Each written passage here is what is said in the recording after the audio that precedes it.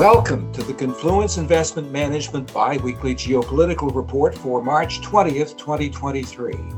China appears to be emerging every day as a greater military threat to the United States. We may be looking at a deepening arms race that not only elevates U.S. security concerns, but also creates new boundaries for investors. Confluence market strategist Fearon-Hernandez has been following China's military emergence for some time now, and this week published a paper outlining China's military progress in just the past 2 years. Patrick, I looked at some of the numbers and I found them sobering. How would you describe them? Well, hi, Phil. Thanks for having me on the show. As I'm sure we'll explore further, I think the report provides evidence that China isn't just becoming a stronger, more aggressive geopolitical rival to the U.S. It's becoming a much more dangerous military threat as well. China's massive military buildup and its plan to displace the U.S. as the world's strongest armed force has largely been hidden up until now, in large part because its efforts have until now been focused on its own region. Now, however, it's becoming increasingly clear that China is intent on making its military the strongest in the world, with the ability to project force globally and push the U.S. into a subordinate position. Globalists and economic elites and pacifists may pin their hopes on the slightest signs of détente between the U.S. and China, but those are likely to be false hopes. As China's military buildup becomes clearer and clearer, it will ensure that U.S.-China tensions continue to spiral and put investors at risk. Patrick, is the data your report based on trustworthy?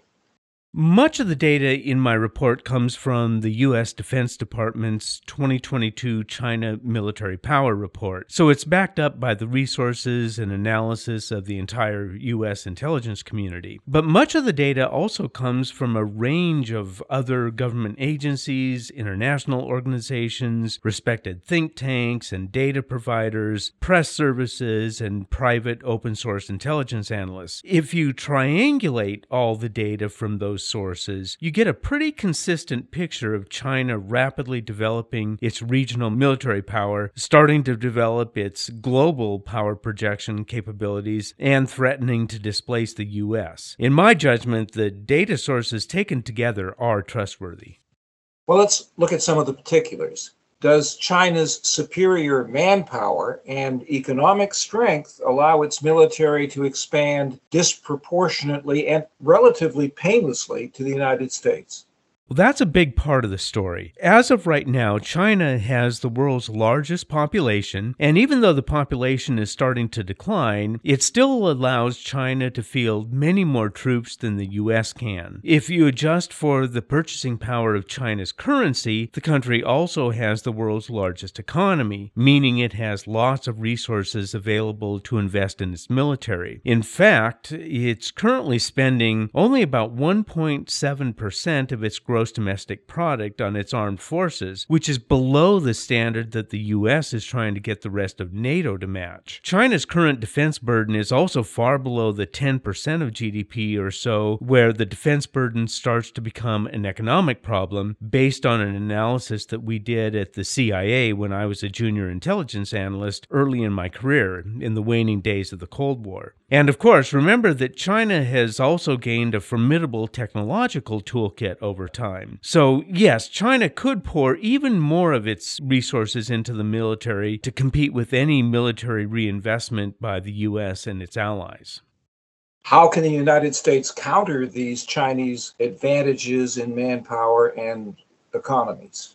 Well, that gets into U.S. and allied strategy, much of which is kept under wraps, as it should be. Nevertheless, some elements of it are already clear. For example, the current U.S. administration has focused heavily on rebuilding and strengthening its alliances with other liberal democracies, including Japan, South Korea, Australia, New Zealand, the Philippines, India, the European Union, the UK, and others. This is part of the fracturing of the world into relatively separate geopolitical and economic blocs, which we've been writing about extensively. The U.S. is also boosting its own defense spending and cutting China off from the advanced technologies that Beijing would like to use against us, and it's encouraging our allies to do the same. The U.S. and its allies are also changing the kinds of weapons we buy and how our military forces operate. For example, the U.S. Marine Corps has given up its tanks and heavy artillery and is now planning to fight against China in the Indo-Pacific, where it will deploy small teams with anti-ship missiles to the many islands in the region and basically become ship killers.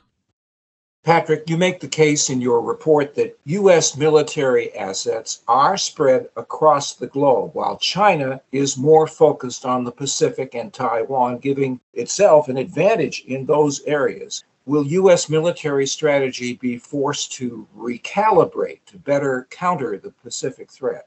Well, this is going to be a challenge. After all, if the U.S. concentrated more of its current military force to the Indo-Pacific region, it would have to reduce some of its forces in the Middle East and Europe. It's already pivoted some forces out of the Middle East, but that's already helped unsettle relations with Israel and Saudi Arabia. With Russia's invasion of Ukraine, it's now clear that it would be dangerous to move forces from Europe to Asia. Because of that, I suspect the growing threat from China would have to be met with a big boost to U.S. and allied military budgets and force expansion. To reiterate what we've been arguing for some time now, it seems certain that the U.S. and its allies will be spending much more on defense in the coming years, creating opportunities for investors in defense industry and related industries.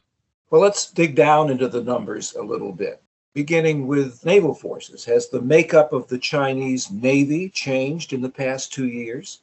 China has had the world's largest navy now for several years, but its total battle force has fallen by 10 ships to a total of 340 from the 350 estimated by the Defense Department 2 years ago. However, that declines only because China's navy transferred 22 older frigates to its Coast Guard. Many of those transferred frigates were replaced with newer, more modern ships. In fact, China has continued replacing older, less capable vessels with newer, more powerful ones in many categories. But I think the big story is that China is aggressively increasing its inventory of large, powerful ocean-going vessels like aircraft carriers, cruisers, and ballistic missile submarines. Up until now, China's Navy has focused on defending its nearby waters in the South China Sea, the East China Sea, and the Taiwan Strait, and deterring the U.S. Navy from intervening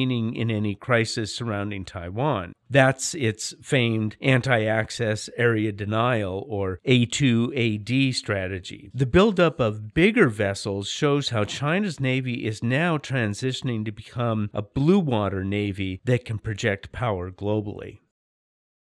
Let's turn to air power. Has the Chinese Air Force advanced to a level where, a successful strike on the U.S. is plausible?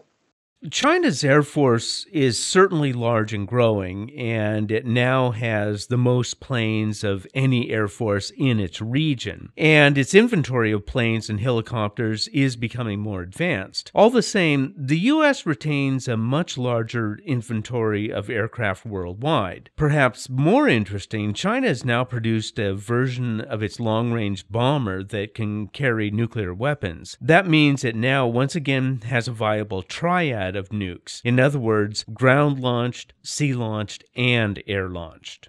How about rocketry and nuclear capabilities? Is there cause for alarm?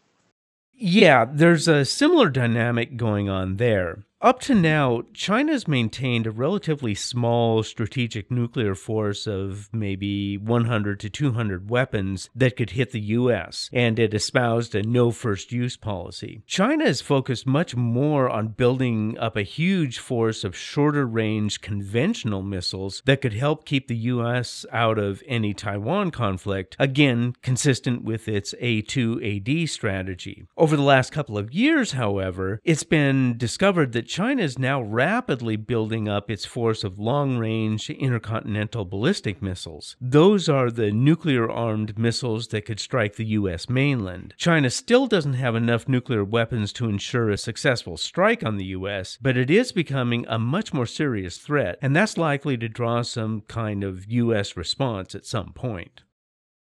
Cyber warfare capabilities are now an essential part of any country's military arsenal. Has competition on this front changed in the past 2 years? Cyber warfare capabilities are much harder to gauge in numerical terms, like I used in this report. However, a range of reporting suggests that China continues to focus on gobbling up information and data worldwide for use in influence campaigns. It also continues to hack into foreign computer systems and conduct other types of cyber warfare or preparations for cyber warfare. Patrick, I think you've made this clear, but just to reiterate it and drive home a main point, would you say that overall China's goals have become more focused on offense in recent years and are likely to continue down this path? I think that's a reasonable interpretation. In any case, China clearly plans to build such a strong military that it can push back against pressure from and dictate terms to a foreign adversary like the U.S. Indeed, it's important to remember that President Xi has expressly ordered the Chinese military to develop to the point where it can fight and win wars against a powerful adversary, meaning the U.S. Well, in the past, security concerns have been somewhat allayed by the existence of arms control treaties. And you make the case that that's going to be more difficult to achieve now. How have China's nuclear capabilities both expanded the playing field and also muddied the waters for effective arms treaties? That's a big issue that we've introduced in this report for the first time. We expect to expand on this theme and flesh it out further in a future report. For now, suffice it to say that China's new effort to become a nuclear superpower to rival the US and Russia will have huge implications for global security. For one thing, the relatively stable bipolar nuclear standoff of the Cold War was based on parity, or similar numbers of weapons on each side, and mutually assured destruction, or MAD, which meant neither side could attack the other without risking its own destruction. Parity and MAD still apply to the New START treaty between the US and Russia, but Russia has apparently violated that treaty, and it looks like it could be abandoned at any point. Now, if you add China into the mix as a new third nuclear superpower, you get a tripolar world where parity and MAD may not work to deter nuclear war quite as well. In fact, the growing threat from China may make the U.S. want to break out of the New START agreement if it can't get China to join in any new arms control regime. The end result is that you could get a global nuclear arms race in the coming years. Patrick, you say in your report that the increase in tensions between China and the United States could leave investors flat-footed. Could you discuss how this could play out in unpredictable ways? Yeah, as each side becomes more concerned about the other, we're seeing more and more attempts to exercise what is, in effect, economic warfare. Each side, the U.S. and China, has been involved in restricting trade, technology flows, capital flows, and the like. And these restrictions are very hard to predict. On any given day, an investor might find that a U.S. company has been cut off from its suppliers or markets in China, or vice versa. Investors could find themselves forced to liquidate holdings in China. Risks like that could have big negative impacts on asset prices. Staying on the investment theme, could opportunities perhaps emerge in foreign markets as a result of this developing arms race? Well, as we've noted many times, we suspect that global defense industry companies are going to be in rich clover in the coming years. U.S. defense industry firms will certainly benefit, but we think U.S. investors could also benefit from exposure to the defense firms of other countries within the evolving U.S.-led geopolitical bloc. Foreign firms within our bloc are probably less likely to face the kinds of regulatory risks and restricted trade or capital flows that companies in China or its bloc will face. Do you think India could become a more attractive investment destination as the United States looks for allies? A lot of observers are already making that argument, and it may be true. I think the only caveat is that while India has been moving closer to the U.S. in recent years, mostly because it feels threatened by China, it also has long-standing trade connections with China and the rest of its bloc. So I'm optimistic about India, but the opportunities there may come a bit more sporadically than we all hope. Finally, Patrick, what other investments seem likely to benefit in this scenario? We continue to think that commodities will do well as geopolitical tensions increase. For one thing, we think the China bloc, which is made up largely of big commodity producers, will weaponize commodity supplies to weaken the U.S. and its bloc. That should drive up prices, especially for key mineral fuels. Another interesting opportunity might be uranium, which could benefit not only because of any global nuclear arms race, but also because nuclear energy for electricity generation produces no greenhouse gases, so it's considered a clean source of energy. All in all, Phil, it's a bad situation. I think we're clearly on the road, at least towards war with China. There are still a few off-ramps down the road, but we may be going too fast to take them. The redeeming thing is that I could still be wrong. And in any case, history tells us that riches are often made in time of war or geopolitical tensions. We're doing our best to try to find what those riches might be. Thank you, Patrick. We want our listeners to know that a detailed chart comparing U.S. and Chinese military assets is available in Patrick's latest geopolitical report. Access the front page of confluenceim.com and look for the biweekly geopolitical report button near the top right of the page. Our discussion today is based upon sources and data believed to be accurate and reliable. Opinions and forward-looking statements expressed are subject to change without notice. This information does not constitute a solicitation or an offer to buy or sell any security. Our engineer is Dane Stoll. I'm Phil Edmonds.